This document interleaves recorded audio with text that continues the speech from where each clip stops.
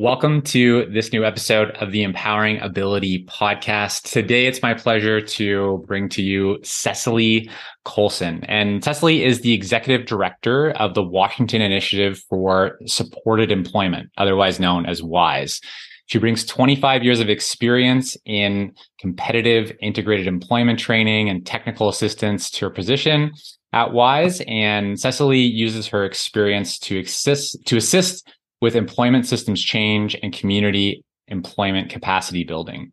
She holds a master's degree from the University of Oregon in sports psychology and an executive coaching certification from the Hudson Institute and a somatic coaching certification from the Strozzi Institute. Am I pronouncing that right, Cesille? Yes. Yeah, you did it.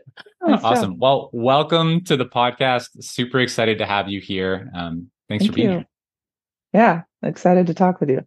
Yeah, I'm excited to chat with you as well. So, for everybody listening, Cesille came highly recommended as a person to engage with, to get to know, to chat with by friend of the podcast, Michael Kendrick. And Michael, I think, as we kind of chatted about earlier, Cesille rarely steers either of us wrong. So, No pressure. if our conversation isn't helpful for folks, we're going to blame Michael. That's basically what I'm getting from this. Fair enough. But that's not going to happen. So, excited to chat with you. And today our focus will be mostly around the area of supporting people with developmental disabilities to gain paid employment and sustain that paid employment. But before we kind of dive deeper into that conversation, maybe it'd be helpful for, listeners, Cesille, just to get a better sense from you on what your current focuses are at WISE and how WISE, the work that WISE does. Yeah, great. Happy to do that. I would say the best way to understand what WISE does is if you think about a whole community network of organizations that are all working towards employment for people with intellectual and developmental disabilities. We're part of that. MAISE in Washington State, northwest corner of the U.S., and we do some work in some other states as well, but I'd say that's our home base. And really what we're geared to do is to help organizations, their staff do supported employment services. We have a variety of trainers in our organization that do training and support and technical assistance for organizations that are placing people into jobs. We also work with our government partners and help with public policy work, and I'd say managing the rules and trying to create the rules that are going to help more people get jobs and keep those fresh and keep those current. We also do some fun things around person-centered planning for employment, where that's really the touch point where we get to work with people with disabilities and families, along with our organizational partners that are doing placement services. So you'll see a good dozen of our staff that do person-centered employment planning services and do that for people that are working or people that have never worked before or people that are coming out of our school systems trying to look for their first job. Yeah, great. And I'm trying to remember from a conversation that I had with Michael just a couple months ago, Michael Kendrick. I believe he told me that the employment rate for people with developmental disabilities is significantly higher in Washington State than potentially in other states. I don't know if you have stats in off the top of your head, but is that true? Yeah, that is true. It's accurate. I think there's two things that are notable in Washington State. One is it's over 80% of the people that are receiving day services in Washington State are in an individual employment service, either working or looking for work. So it is a primary focus of the state, and therefore the majority of the people that are receiving a day funded service are receiving an employment service specifically designed for their employment journey. Okay. Of those, any given day, between 60 and 65% of those individuals are employed. So it's a pretty high employment rate for those that are engaging in that service in our Yeah, state. that's awesome. And just for reference, how might that compare to a national average or other states? I think that I feel most confident comparing it nationally, and that the national average hovers between 20 and 25% employment. And so it's more than triple. Yeah. So yeah, depending on the state, yeah, you're probably two and a half, three times higher, right? Yeah. And why is that? Like, what are some of the reasons for it? Well, I think a long-term commitment to employment. That's the reputation of Washington State, is that it's not something that started just 10 years ago. It's been over 30 years that the state's been focused on developing the capacity to place people into jobs. And so we have legislation that focuses on that. We have our public policy that focuses there. And another, I think, secret ingredient in Washington State is that there's constant ongoing funding for training for professionals in our field to do placement services. And that's WISE was founded to do that training work. And so we're also 35 years old in terms of training and capacity building work. And so those partnerships and those policies and legislation going together all point in that direction for people to have the support they need to go to work. Right. And what was I don't know if you have know this or not, but what was what caused that change? Like um, what got the ball rolling in that direction? Sure. It was a federal initiative originally. So in the 1980s, the United States put out grants for the states. And there were first 10 states. Washington was one that received a grant to build the program that we have operating now. And so they were special grant funds. Uh, the federal government at the time really saw that it was possible for people to go to work, and they wanted to incentivize states to build organizations that could support that effort. And so WISE was awarded that grant through our state, and then was able to use those funds to create organizations to do placement services. So it not only allowed us to help organizations start or build, but it allowed us to develop the training that was needed to support them on an ongoing basis. And Washington State just kept at that after the federal grant expired after the first 5 years. And they just kept funding that effort at the state level and didn't let that go. So they've really had a very specific commitment to employment for a very long time. Okay, great. Um, and we're going to dive into some of those. Like, we're going to talk about, like, so WISE focuses on kind of training the people doing the work, right? Doing the Yes, supporting yes. people to get it, people with developmental disabilities, intellectual disabilities to get employment. So we're going to talk about that. But at a national level, do you Mhm. see movement happening right now towards encouraging fundings supported employment, or what are you seeing there? Yeah, absolutely. I think there's a really awesome effort going on federally to try and point in the direction that I've just been describing. Yeah. I think what's kind of wonderful in the States is that you have the ability to customize how you go after these sorts of things, based on the culture of your state. But right now, it's even, I think, more important that our federal government's aligned with the whole notion of one person, one job, one employer. And it takes a while to get the policies all to align in the different departments, but that work's going on in a coordinated manner federally.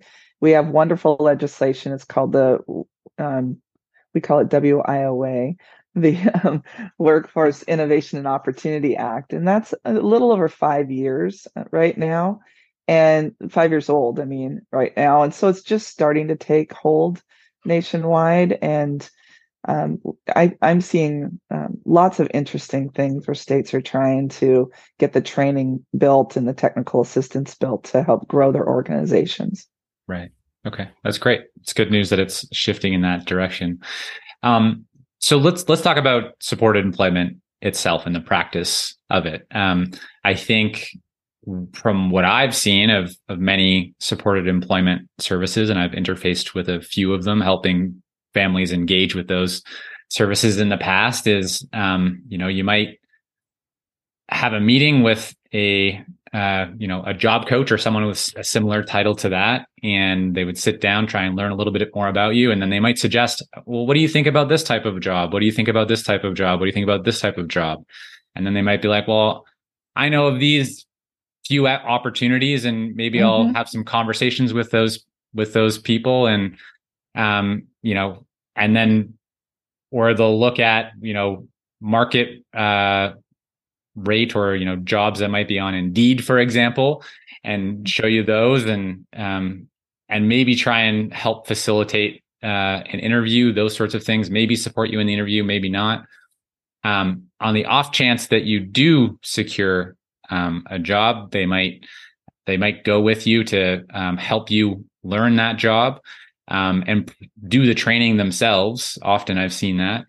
And then they'll start to slowly step away. And then after a couple of times of them helping you do some training, or it could be, a couple of months, then they kind of fade off into the distance and you might never hear from them again.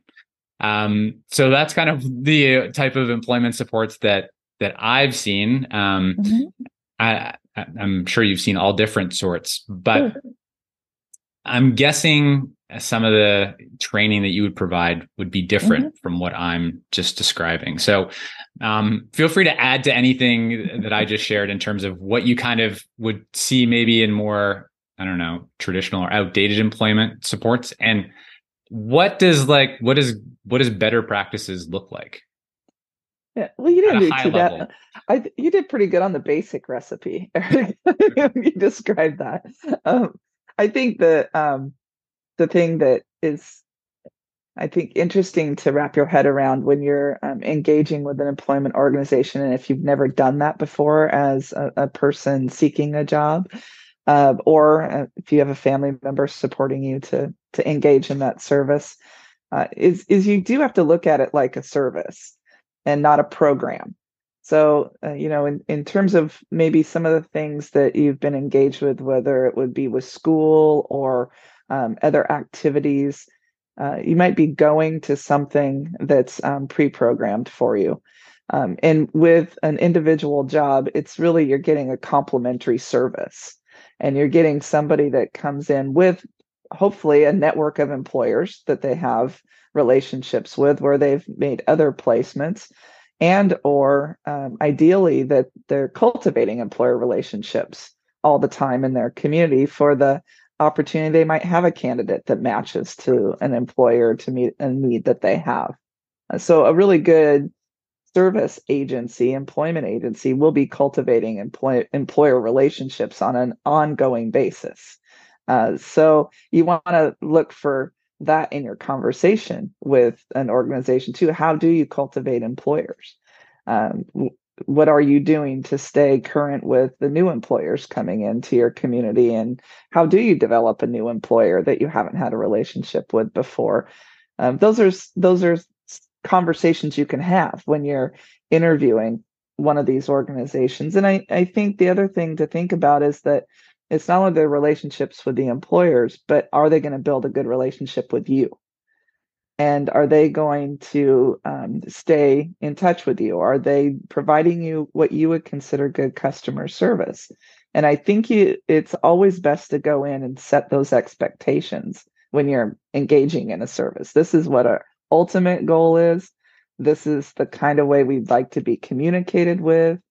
How frequently do we meet? What can we expect in the journey from unemployed to employed?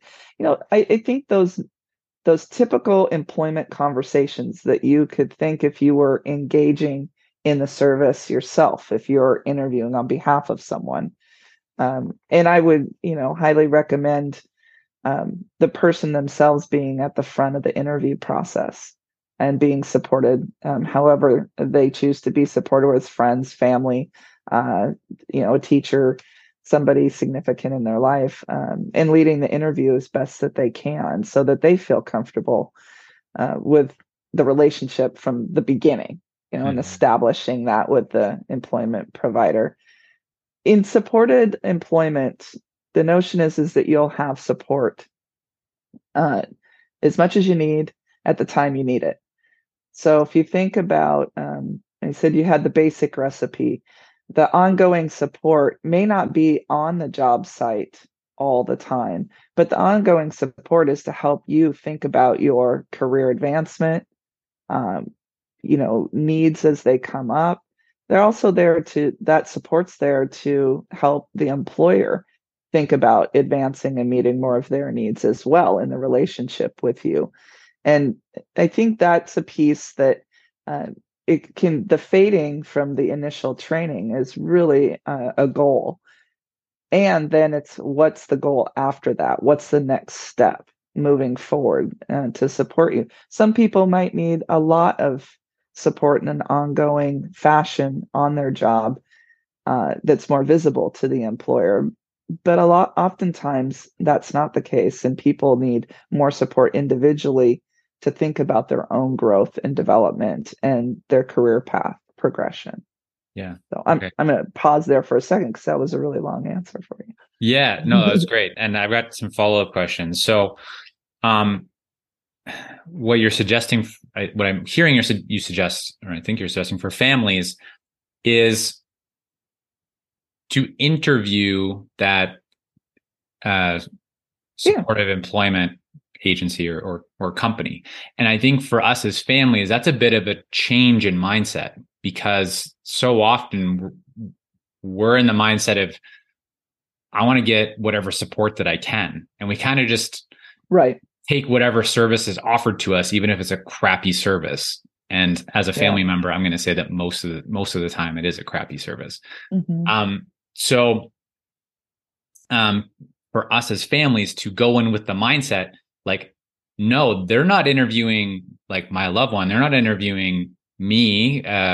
If you're, a family member supporting your loved one there, Right. you're interviewing them to see how you can help us, and the approach that you're going to take, and how that can be customized for my loved one. Sure. So I think that's an important piece, because it starts to in our, at least for families, to shift that power dynamic or balance potentially.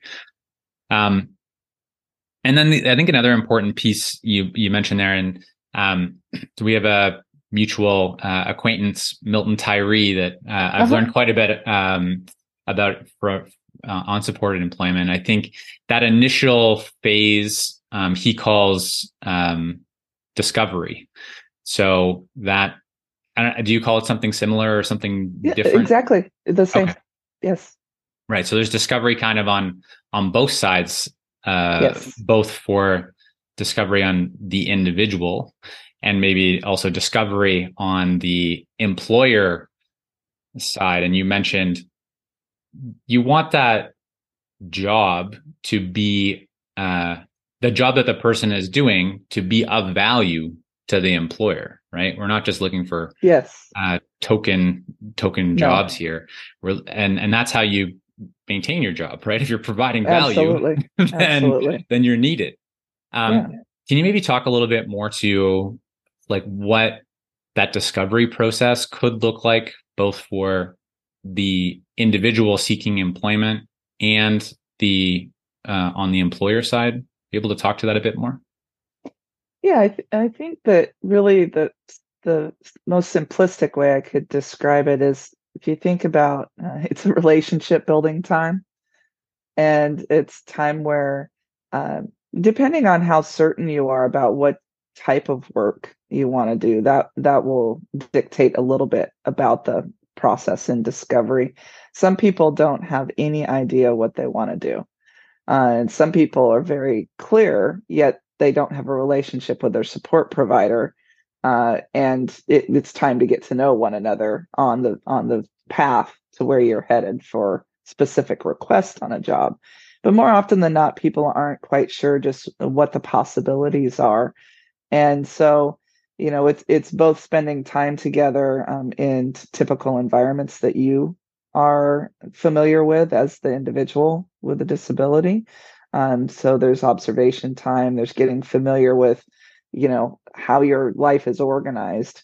And then you expand from there out into community. And you kind of, at the end of the time together of exploration at job sites, doing job tours, doing some, exploration, I would say office side also with the support organization. You kind of put all of these experiences together that are crafted for you. And at the end of the time together, you're really looking to identify themes of interest that you have. I could say if somebody was looking for or trying to understand whether they wanted to do office work, I might set up a few places where we could go explore what that looks like, see other people doing those things, maybe try some things out for myself to see, get my hands, engaged or my body engaged with the experience, and see how it feels and debrief that and think about, well, that really wasn't exactly what I thought it was going to be when someone told me that was that kind of work. Yeah. So you could plunk that story into, do you want to work with boats? Do you want to be, in a more industrial setting or those sorts of things? And you try those things on Right. and you try them on together so you can not only see what you think about those things or how you feel about them, but you can also start to learn about someone's learning style, about what they need for training in terms of best ways that they would learn, best ways they would communicate, how they respond to new environments. It's really when you say discovery, it's like an exploratory time Yeah. to put together some ideas on where you might go next. Right. Yeah. I thank you for describing that, because I think you painted a picture for us of what that could look like, and also how that would be helpful for a person to get more perspective. Because so often, like, especially if you've never had a job, or just the idea of employment is new to you or new to your family, you might not have thought about it. You might not know what that looks like. So to be able to experience it and see it with your own eyes gives you a lot more perspective. And I think that spending like time there and creating those experiences is one of the things that I see being skipped. It's like, we're going to have an interview in an office, and you're going to tell me what you're interested in, or I'll give you some ideas what you could be interested in. We'll look at some job postings online. Okay, I'll talk to you in a couple of weeks. Right, right. right. So what you're describing, I think, is what better or best could potentially look like. And then, so doing that discovery and exploration piece with the person, what does that look like on the when searching for an employer side of the equation? Well, that's one of the things I like the most, I think, is like discovery of your community. And you think about what is going on in my community? What is the economic engine of the community that I live in? And really high performing organizations have their finger on the pulse. And they're constantly looking at different parts of their community to understand what business is going on there, whether it's small startups or whether they're 100-year-old companies or whatever you've got in your neck of the woods, rural to urban. It's your job to know what's happening in the business world in your community, for profit, nonprofit, government, all of those different sectors. And oftentimes, that piece doesn't get worked as hard as all the other pieces. Because funding might not be sufficient for organizations to spend the kind of time they need to learn their communities, or staffing, or just the demands of the jobs that go on in the placement industry. Yet I like to talk about it because cultivating employers really is more than just placing people in their businesses. It's about the way the community includes people with disabilities and just the typical standards of life, employment being one of those things. But if a community understands that people with disabilities go to work, they'll understand that because you've been a part of helping that community grow and have that language, have that understanding, and ultimately have the expectation that all the citizens in their community with disabilities would go to work, alongside people without disabilities. So we have a Yeah. long way to go with that. Yeah. But that is a piece of the work and an important piece of the work. Right. Okay. Awesome. I love that. So if I'm a family listening to this, I'm like, Cecily, all this sounds great. Sure. How would a family kind of get started? Like, what would maybe some starting steps be to, we talked about interviewing agencies, but like, how do I even start to think about doing that? Well, whatever your connections are to the support network in your community, you've got to find out who is doing the work, number one. And our governmental partners are usually our first stop for figuring out who is available. What are my options? Even all of the organizations will be front facing online. You can compare them just by reading and see how they present themselves. I also think that if I backed up a step, I'd say, and I've worked with families a long time, and I've done a few projects where and not just me, but our organization has, where what we've said is, let's just start the most natural place that we can, and let's think about a mini plan for what you want to accomplish, and think about, okay, there are organizations that can help me do placement work that we're talking about here. But you also have to think about your own network and what you would do typically to network for a job. You want to include that. You don't want that to be separate or different. It needs to be absolutely woven into your process. And then you need to set a goal. I think before you engage with a formal service is to say, what does success look like Mhm. for us? What are we really trying to accomplish here? And I encourage families all the time to say, and that can be assisted by a support organization and even led by a support organization. Uh, and yet it's going to be our life and our experience. Mm, So you want to make sure that it's, ultimately where you want to go and what you want to do. yeah. And your networks will, be very critical in terms of support for leads or ideas, and part of that discovery process. All of those things come into play like they would for anyone. So Yeah. don't sell yourself short on that. Just keep cultivating ideas, cultivating your network, and a lot of jobs are found that way for everyone. And a Right. support organization can follow up for you with those. Giving them leads is a really awesome thing. Right. Giving them added network by coming in is a really nice balance in the relationship also. Right. So Yeah. Like the main way most people find jobs is through their own personal network or some sort of connection. Right. absolutely, yeah, And, and we have a goal. Like, I want to right. get a job, and Yeah. I'm not going to stop until I do, and Right. that's the And spirit.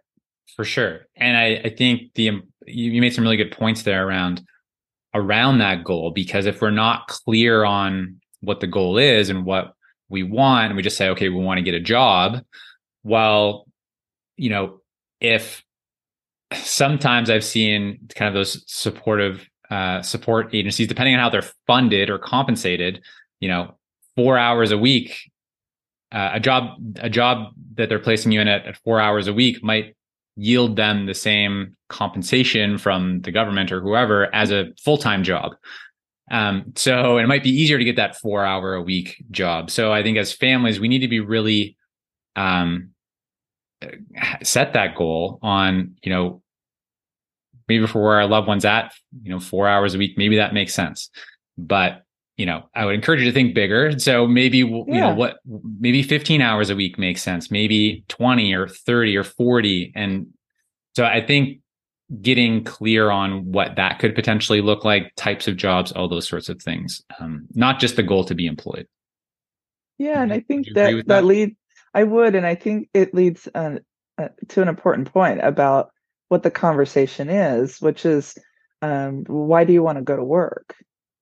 And what's the ultimate benefit of you going to work? Do you know that as the job candidate and the job seeker? Because I mean, the person themselves being in the driver's seat is ultimately the best case scenario, and with support. So when you have a goal and you're trying to find a job, you're going to make sure that that happens. And that's where quality starts to wrap around, and you enlist people in your experience. And I think that's both with paid support and unpaid supports in your life. You're just adding in some paid folks that have an expertise here, and when you can decide to not accept a 4 hour a week job also because that wasn't your goal. Right. But you may be presented a choice where that's an option, and that would be okay. You might decide that that's okay. Right. But it's very different for me to look for a job for somebody that comes in and says, I want 20 hours a week minimum. And that's what can work for me right now.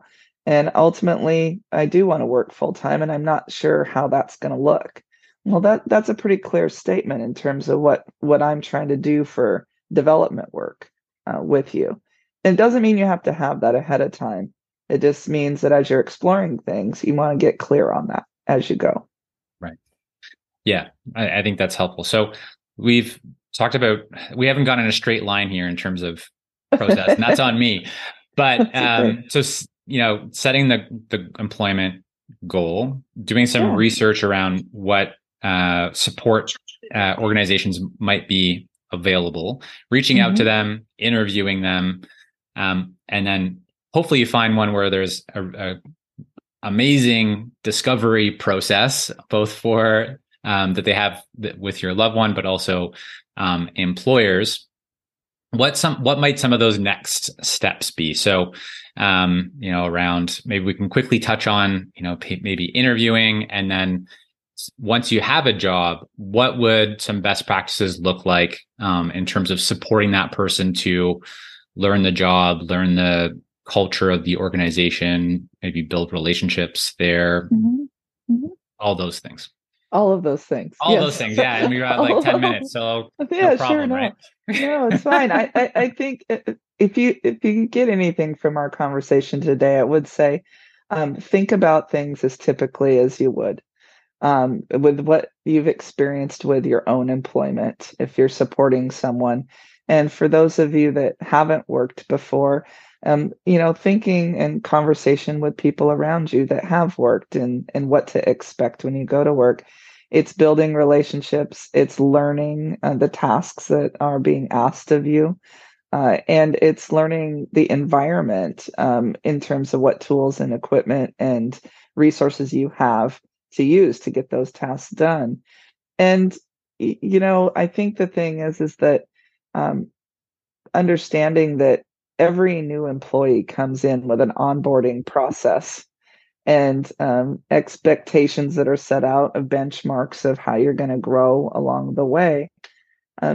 Your support organization would be helping you determine that and figure out what those benchmarks are, how to properly communicate what you need with your manager, and check in on those things, and provide training and support that you might need above and beyond what the typical support would be when you start the job.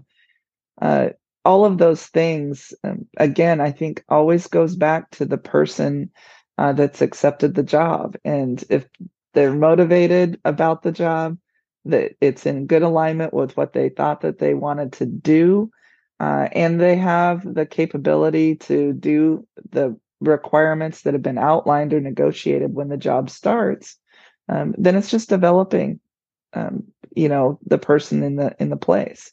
And that relationship with the support organization is going to change over time because of the advancement of the person.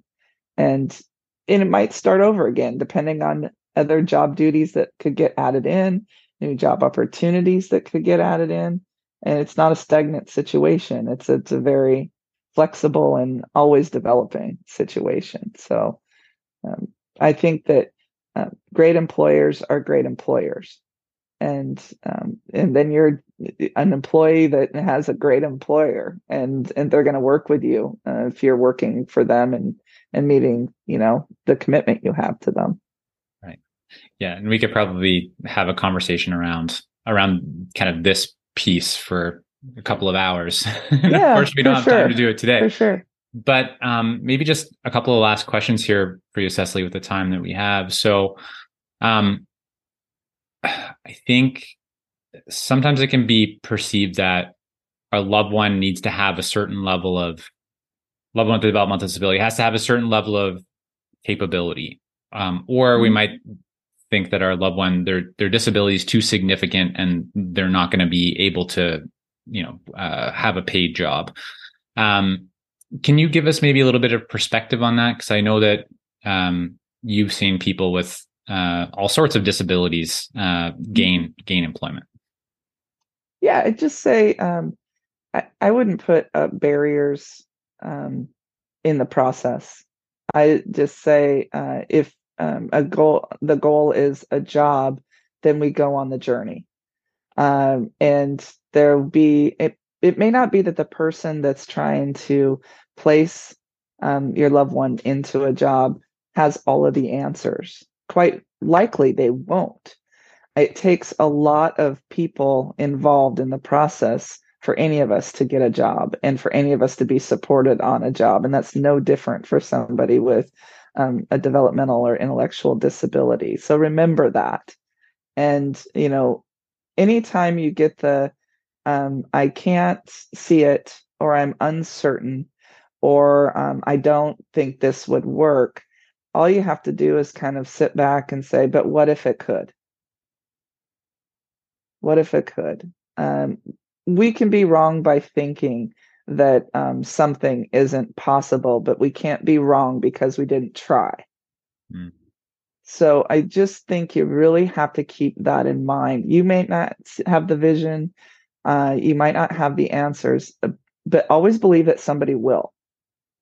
Because at the end of the tunnel, I've seen that happen over and over and over again, where somebody has put the right puzzle piece into the puzzle and finished it because everyone's decided to continue to try and find that last piece of the equation, not because they stopped trying. Mm. So just, if the goal is employment and the goal is a job, it will happen. You just have to stay the course. And we have a great saying in the States by a wonderful man named Mark Gold that just always said, try another way. Mm. Just try another way. It's not always a linear process. It's actually quite windy road often for everyone. Right. But we also say, if you believe it, you'll see it. Not if you see it, you'll believe it. So believe that it's going to happen, and you'll see it happen. And surround yourself with people that will believe that it will happen, and it will. Awesome. I love that. I think that's probably a good way to wrap us up, Cecily, with those words of wisdom. So thank you so much for being here and sharing some of these perspectives for us to think about as families and to move forward to support our loved ones to gain paid employment. And thank you for the work that you're doing on all different levels, policy and working with organizations and families, and moving the ball forward on paid employment for people with developmental disabilities. So thank you so much. And thank you for your time here chatting about this today. You're welcome. Thanks for having me.